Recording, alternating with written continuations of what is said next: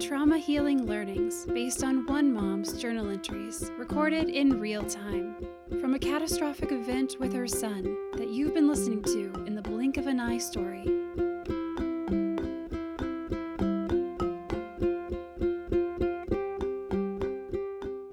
Life can change in the blink of an eye. Hello, dear ones. Welcome to Trauma Healing Learning 4, Being Human, Part 2, with Dr. Dan Gottlieb. We are proud to be sponsored by I See That, the Integrative Center for Trauma Healing, Advocacy, and Transformation, a 501c3 nonprofit dedicated to disrupting the current response to spinal cord injury by providing support to families and medical teams nationwide with spinal cord injury medical expert opinions, SCI family support and navigation, and an online resource directory. Providing an extraordinary experience for families, friends, and medical teams with spinal cord injury tips and trauma healing support during the SCI crisis. This episode is a continuation of my conversation with Dr. Daniel Gottlieb, a clinical psychologist and former radio host, quadriplegic, and self-proclaimed human. In Part 1, Dan Gottlieb and I discussed how the experience of feeling separated and separate creates trauma to the central nervous system. And when we were young children with these experiences, the separateness can then create the experience of feeling abandoned. And we can live a lifetime as adults with our young child selves, going through the trauma, living life as adults as best we can, but with a wound that our young child was unprotected. And so we protect ourselves, or we go to protect others in ways that they did not ask for. Had we been able to care for the separated young child back during the time of trauma, the trauma could have begun to heal, because the love of caring for the young child can recalibrate the central nervous system. Dan shared an experience of how we can go back as adults and create the care of our young child when either our own parents or other adults were not available to care for us, and since our young selves were too young to know how to be our own parents, offering that care and comfort. But we can return now as adults and do this for our own healing, no matter how long ago the trauma or the loss occurred. And we can look back and befriend our pain and learn from our pain and befriend our adversities and allow our adversities to teach us and remind us how precious life is. Today, our conversation picks up with Dr. Gottlieb's days at WHYY and ends with his experiences treating other quadriplegics, including the famous rhythm and blues soul singer, Teddy Pendergrass. A few quick notes. You will hear a clicking sound every time Dr. Gottlieb speaks. That sound is coming from his wheelchair motor. In addition, this interview was conducted in 2 parts over the course of a few days due to the daily fluctuations of a quadriplegic's blood pressure. You can find Part 1 in your podcast feeds. So, settle in, take a deep breath, and think about what being human, being imperfectly human, means to you. Welcome to Trauma Healing Learning 4, Being Human, Part 2, with Dr. Dan Gottlieb. I'm interested in learning and hearing more about when you were on radio with Voices in the Family, and really what that was about and what you think would be important for our listeners to know about that. Well, a couple of things. I was invited. First, I was a guest first. We were talking about marital therapy. And about 3 weeks later, the producer came to me and asked if I wanted to host the show. Well, this is about 5 years into my disability. I was at the depths of my depression. And a normal person would have said no. Instead, I channeled my Jewish mother and I said, yes. She was proud of you. I was petrified. Figured if they knew I was a quadriplegic, my audience, he turned the radio off. Because how can I be both quadriplegic and competent? You would be both quadriplegic and... I figured they wouldn't see me as competent. And incompetent. Mm-hmm. So I didn't tell them it was radio. And so when you had been interviewed, you were 5 years post-injury, which is just about where Archer is right now. Yeah.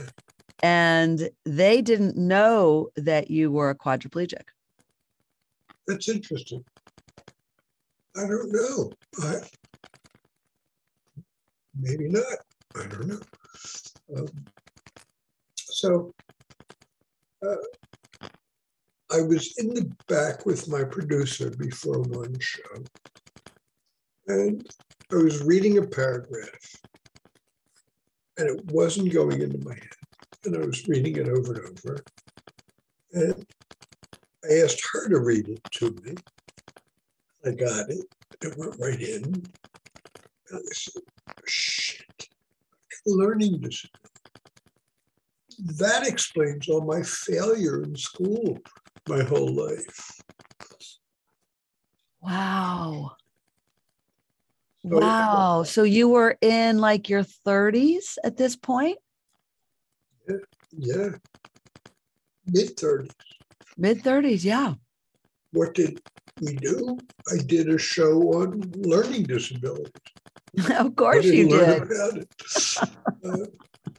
Yeah, I mean, we're talking, 85, so it wasn't a lot known.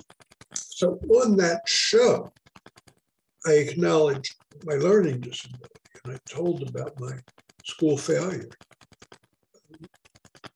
And I was nervous to do it. The outpouring was tremendous, as you won't be surprised. Lots of support, lots of appreciation from the audience. What did that do for you? I felt freer.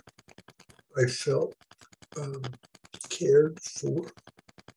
And the more I opened up about my life over the years, the more I felt cared for.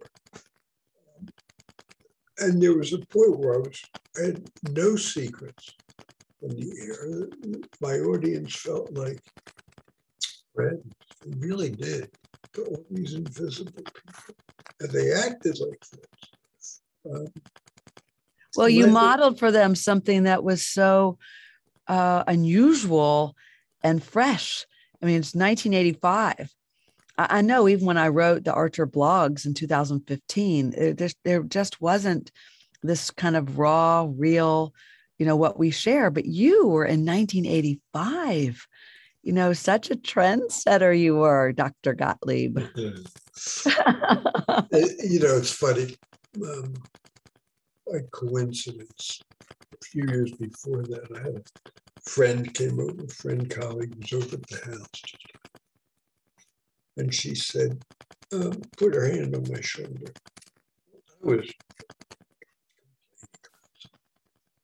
Which was what? I was complaining about something.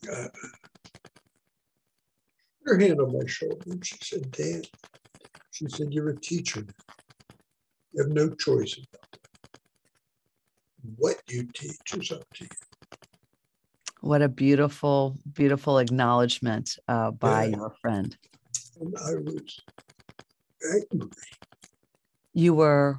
Angry. I didn't want to be a teacher. No, you were angry with that statement. Yeah. Turned out to be a gift. I mean, as a result, I smiled straight. Yeah, it was a gift.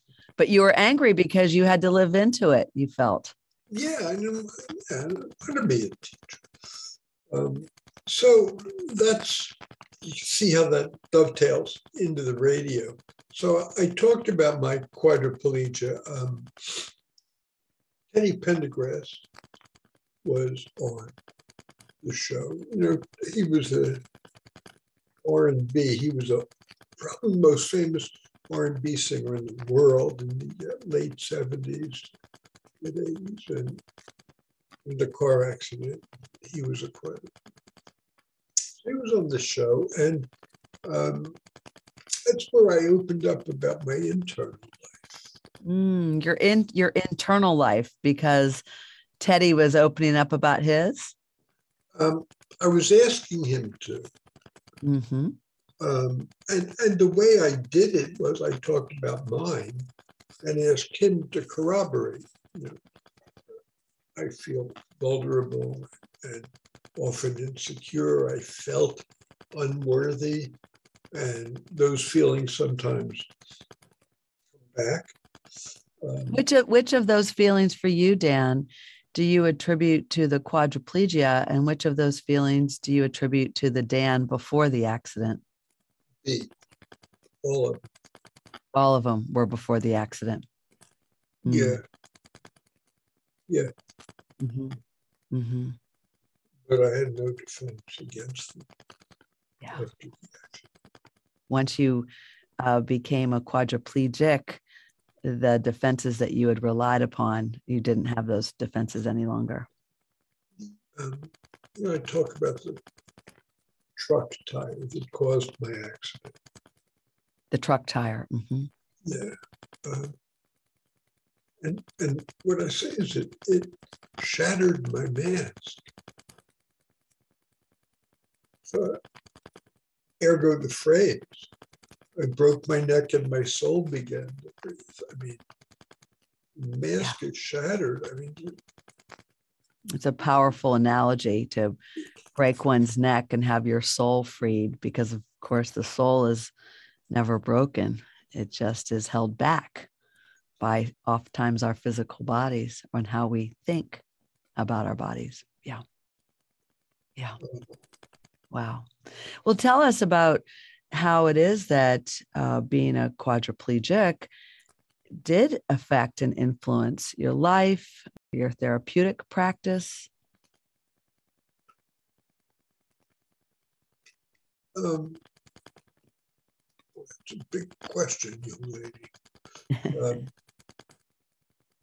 How it affected. Let me start with practice, because that's easy. So, when I had my accident, I was treating a couple. As a marital therapist. Mm-hmm. Details don't matter. In the middle of their treatment, I had my accident. And when I had my accident, I referred all my patients out. And some of them went out, some of them stopped therapy, and there's several of them visited me once while I was in hospital. There's one couple that came every week to visit me, every week. And amazing. Mm-hmm. Yeah. And they'd come to visit you with just a moment, for clarification. Yeah. They were weekly clients before the accident? Yeah. Okay. And then when you reference that they came to you every week, that wasn't after the accident, or it was? No, I was in the hospital. It was purely social. And, they wiped my tears when I cried. They fed me before I could raise my arms. Oh my goodness. So they were your clients before, and then they came to visit you in the hospital And after. I figured they're just dear friends now. Mm-hmm. So grateful. Yes. And so after I got out of the hospital, they knew how insecure I was about going back to work. And they called and asked for an appointment. So No kidding. Yeah. So, I couldn't go into the office back then. I had an office in my house at the time, makeshift. And I go into the office and I said to them, thank you for making this appointment. I know why you did it. You did it for me because you knew I was insecure and you made the appointment to make me feel better. And I thank you for it. And she said, we waited a year to get back to work on our issues. We're your patients. Wow. And that turned everything upside down for me. Yeah. And it just made the relationship more real with my patients. Yeah. That somebody could wipe my tears and still trust me as their therapist. Yes. That incredible, rich braiding together of the human connection, even friendship, while also still being in a therapeutic or professional relationship. Yeah. It's just the pinnacle of experience, isn't it? So, yes, I know it too. It's really amazing.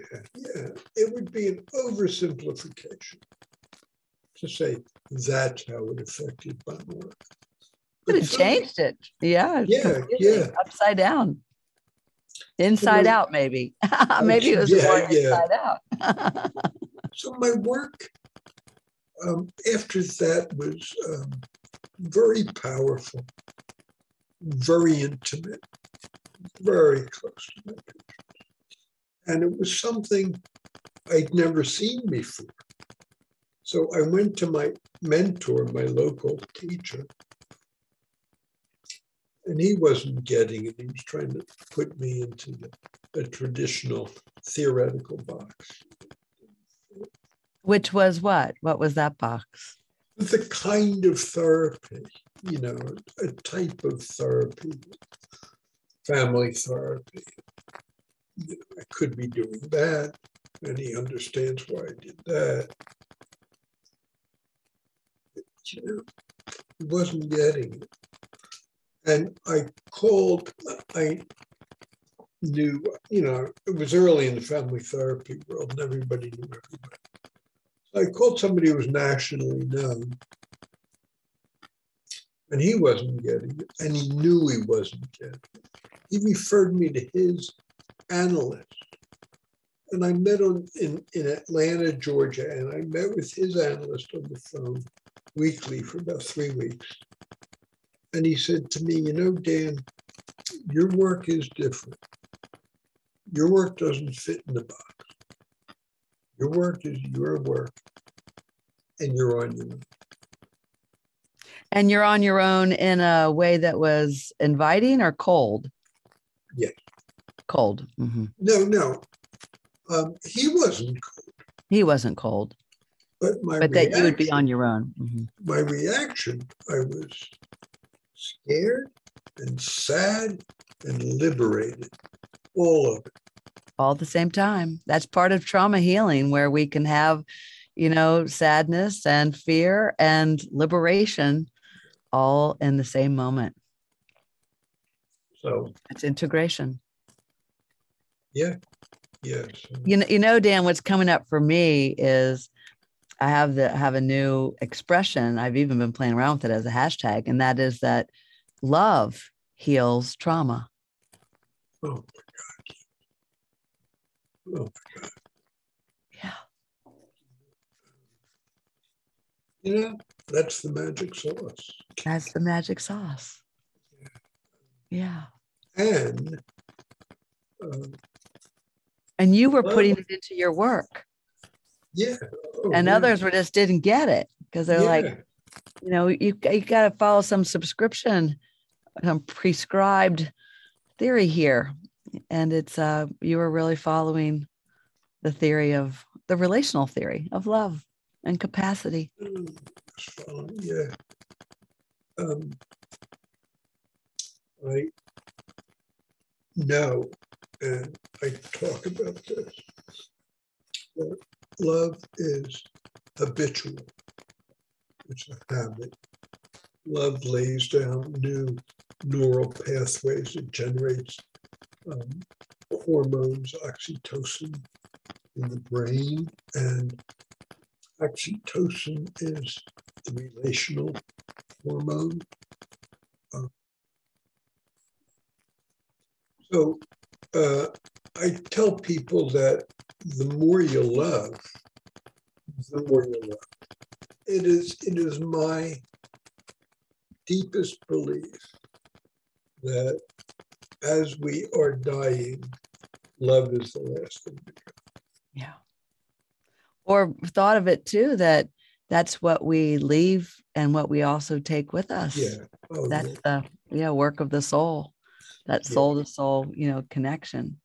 I'm wondering when you feel that you discovered love, was it before your accident or after? Oh my God, before, way before. Way before, yeah. Yeah, I mean, I had a girlfriend in 5th grade. I'm hearkening back that delicious time of life. Yeah, I was writing poetry to my girlfriend in 8th grade. I loved pretty easily and pretty often. I was never afraid of love, of falling in love. I was never afraid of being hurt. Not that I was so self-confident that, if I got hurt, I'd handle it. That wasn't part of the formula for me. And how lovely is that? Well, I'm wondering when then you were injured, I know there were a number of times, maybe even months or years, when you were afraid of telling others that you had this accident or that you were a quadriplegic. Where did that fear come from?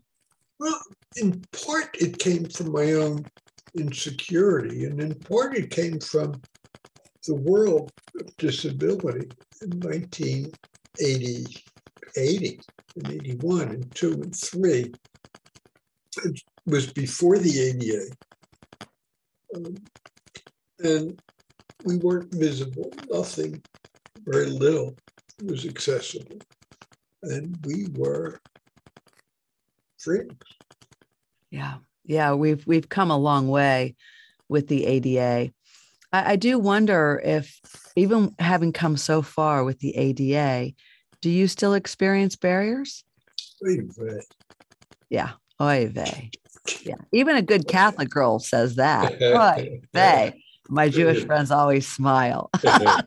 I get that. Oy vey. Yeah, tell me about oy vey. Yeah. Oh my God, do I ever? I just traveled to New Mexico and landing in Philadelphia, and they bring my wheelchair up to the gate so I can get in it. But when they bring my wheelchair up, one of the tires is sitting on the seat of the wheelchair. Oh my gosh. Yeah. Broke off. Another time I flew, they put the chair on the wrong plane. Yeah. Things like that. I mean, those kinds of Yeah, thinking that maybe like it's like losing a suitcase and we'll get it to you in the next 24 hours, not realizing that you've basically just taken away every means of my moving. legs. Yeah, yeah, yeah.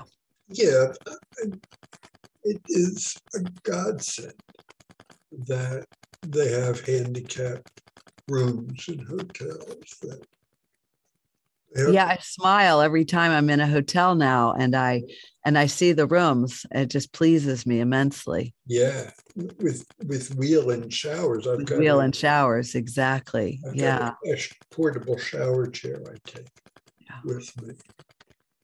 It's really extraordinary, though, you know, the number of places where there are great financial resources that still don't have access. I mean, I think about when Archer was at Penn, and which you know, he's still there, and they still don't have any access at all in any of the first year freshman dorms. None. Oh my God. Yeah. So he had to live in the only dorm that was built. It was brand new, just being finished when he entered in 2017. And it was just for upperclassmen. So he lived with upperclassmen and got to know no one, you know, in this beautiful high rise. But yeah, he never had time with the other freshmen, never was involved in any of freshman activities, anything like that. And that's now. It's really extraordinary. And there certainly are abundance of resources. Yeah, I wonder if that's even legal under the ADA. Old buildings, historic buildings.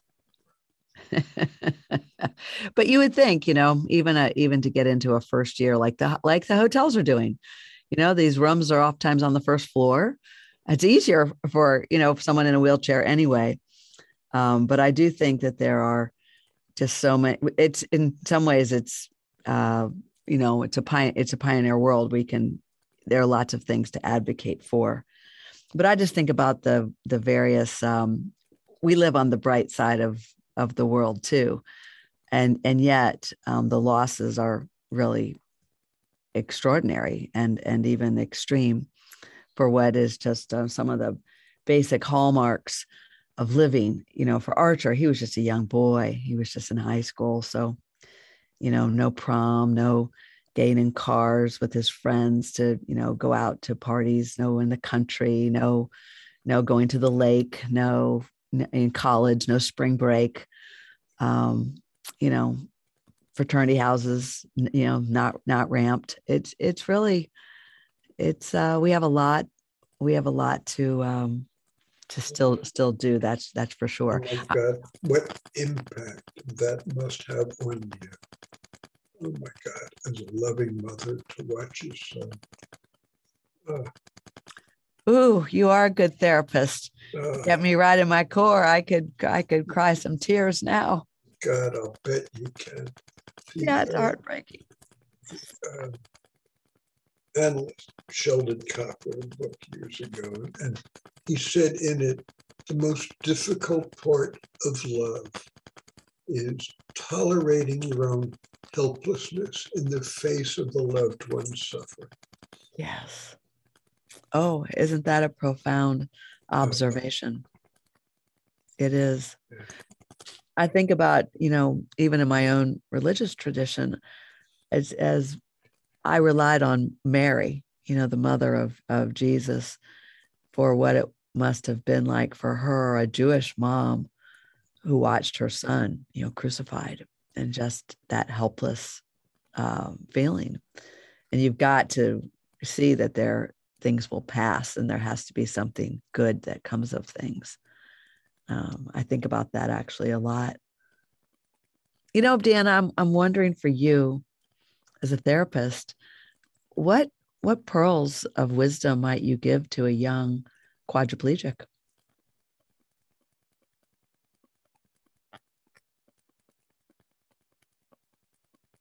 None. Look, psychotherapy to me is about faith. The literal sense. About faith. Yep. Faith. I don't mean faith in a God or a higher power necessarily. But faith is what happens when you learn to float as a kid. You remember you paddled water, and it was hard. And how do you float? You just trust something you don't understand. Yes, something bigger and larger than you are. I still don't understand. Yeah. But that's faith. It's letting go. So I believe this deeply. I even wrote a book about this, that title of the book, The Wisdom We're Born With. And, we're born with all the ingredients we need to heal. You look at our bodies, you look at nature, you look at animals, with very few exceptions. Yeah, we have it all, everything we need to heal. Yeah. Right here, right in this moment. Yeah, so that's why I say nothing. I would never tell anybody they'll get better. What I would like to say is, you have any questions? Ask. Till you do, I'll be here with you. Years ago, I was at Jefferson Hospital in Philadelphia. And I was in the lobby waiting to be picked up. And at that time, the cancer chemotherapy unit was on the ground floor where the lobby was, and you could smell, Yeah. That cancer smell you're speaking of. Yeah. And while I'm there, a woman is coming out, frail looking woman, young, with, a turban, and holding hands with her son that looks to be about 5, 6 years old. And they're approaching this big revolving door. And he says, "Mommy, I'm scared," referring to the door. And she says, "Honey, I'm a little scared too, but we'll hold hands and go through it together." Wow. That's a beautiful, beautiful story. That's what I was. I love that. They're not going to stop the revolving door. They have to step in to the revolving door together. Yeah. I feel that with my patients. I feel it with people I love. I feel it with people who ask almost anything of me. Okay. I love that you make yourself available for that. Have you had other quadriplegic patients or clients? Well, Beautiful. the first was Teddy Pendergrass. Oh, yeah, actually, Teddy came to you as a therapist. Oh, yeah. Let me tell you that story. He was referred to me from the rehab hospital. He said to them, "Nobody can help me." And they told him about me. And he said, "Well, if anybody can." He was deeply depressed, as one might expect.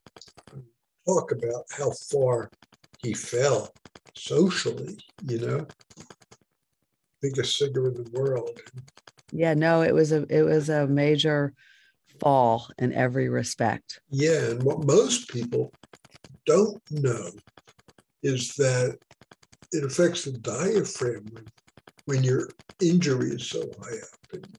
Yeah, people don't know. Like with Archer, he didn't have enough juice to move his diaphragm, so every ventilator lung machine didn't work on his lungs. Right. So he was suicidal when I saw him. Now, that was the depths of my depression at that moment. All of that was coming together. Pardon?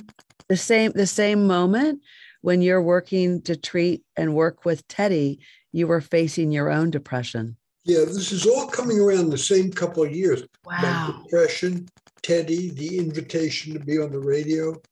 Wow. And the thoughts of suicide. Yeah, yeah. All in the same period of time. Yeah, thoughts of suicide were early by but just a couple of years. So Teddy and I worked together for a while. And then he said in one session, I've made up my mind. So I'm going to take my life. And I said to him, well, if that's your decision, you have an ethical responsibility to sit down with your family and tell them. So his family came in, his wife, his mother, his son. Wow. And he told them, and his son was sobbing. So the session's over and the family leaves. He's in the back. Somebody's pushing him out of my office. And he turns to me and he said, well, he said, I probably won't see you anymore. Mm. And I heard that one word. Probably. Yeah, I figured you would pick that out. Yeah. Yeah. I transformative mediator listens for everything. Yeah, yeah. And between the lines too. So I said to him in my own subtle therapeutic way, I said, get your ass back in here. We got to talk about this probably.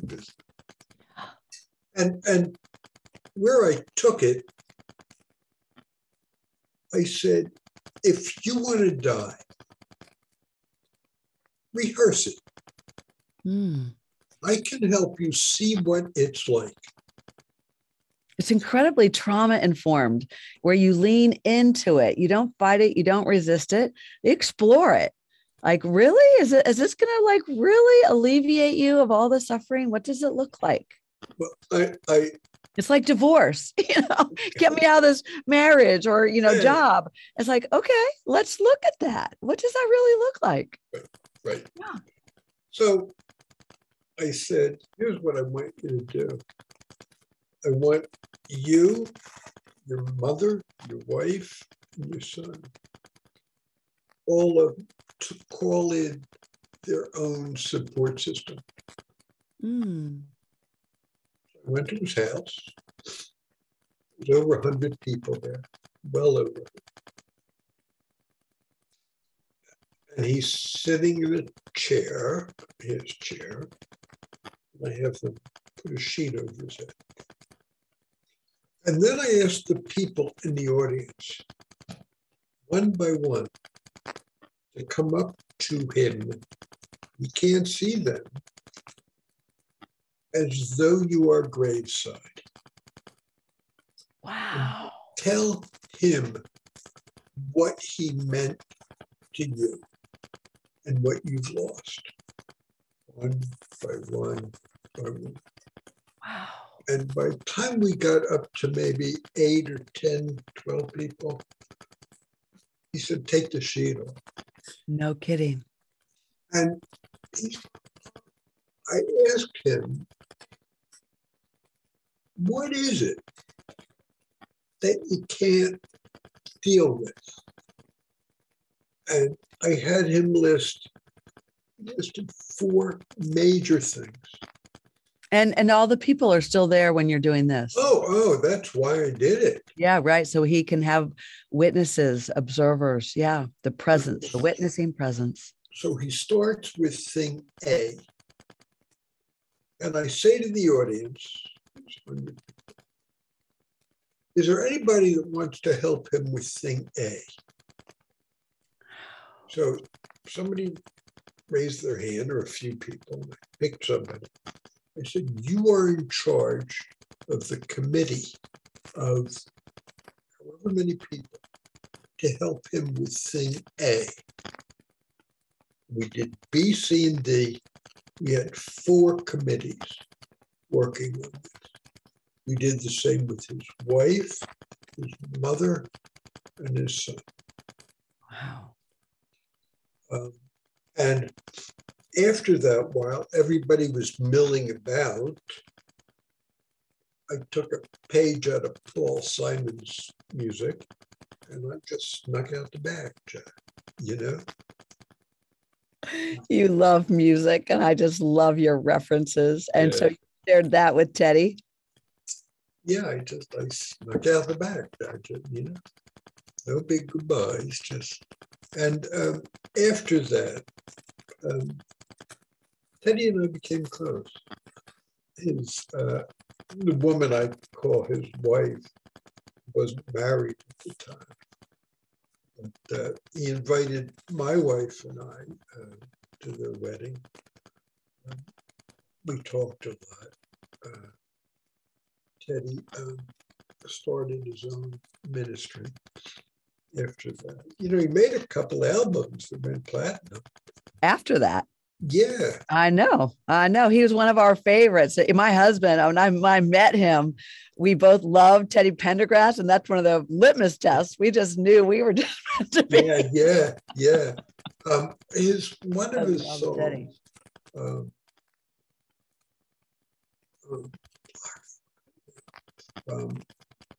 In My Life. It's about all the things I've seen in life and all the things I've been through.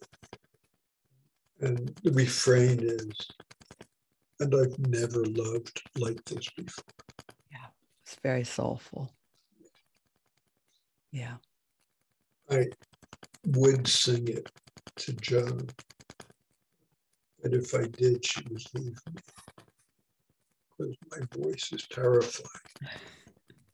Well, I remember when Teddy recorded that, because it's so crazy that you're bringing it up. I've never spoken about this, but my husband and I both said that Teddy didn't quite have the pipes he used to have, and he didn't.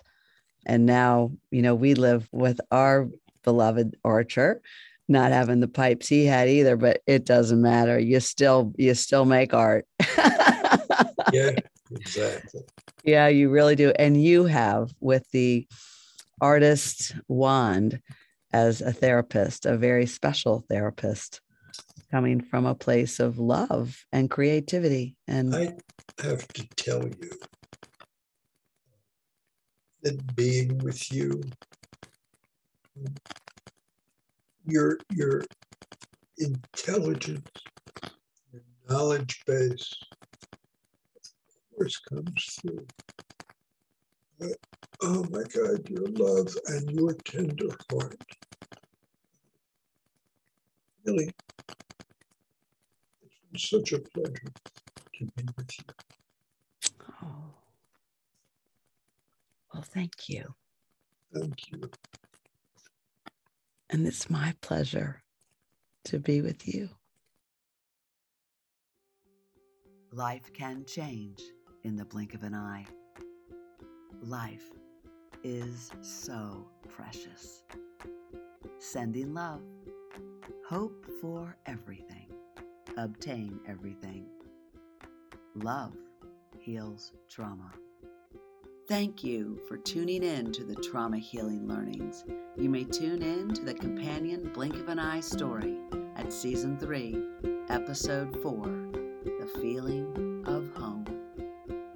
Thank you for listening, subscribing, and following. And thank you for telling your friends about Blink of an Eye. Together, we are raising the vibration for healing. You've been listening to Blink of an Eye. We ask that you share this with anyone who may need inspiration, a lift, or who may relate. Never miss an episode. Listen on our website, blinkofaneyepodcast.com, or subscribe on Apple Podcasts, Spotify, or wherever you get your podcasts.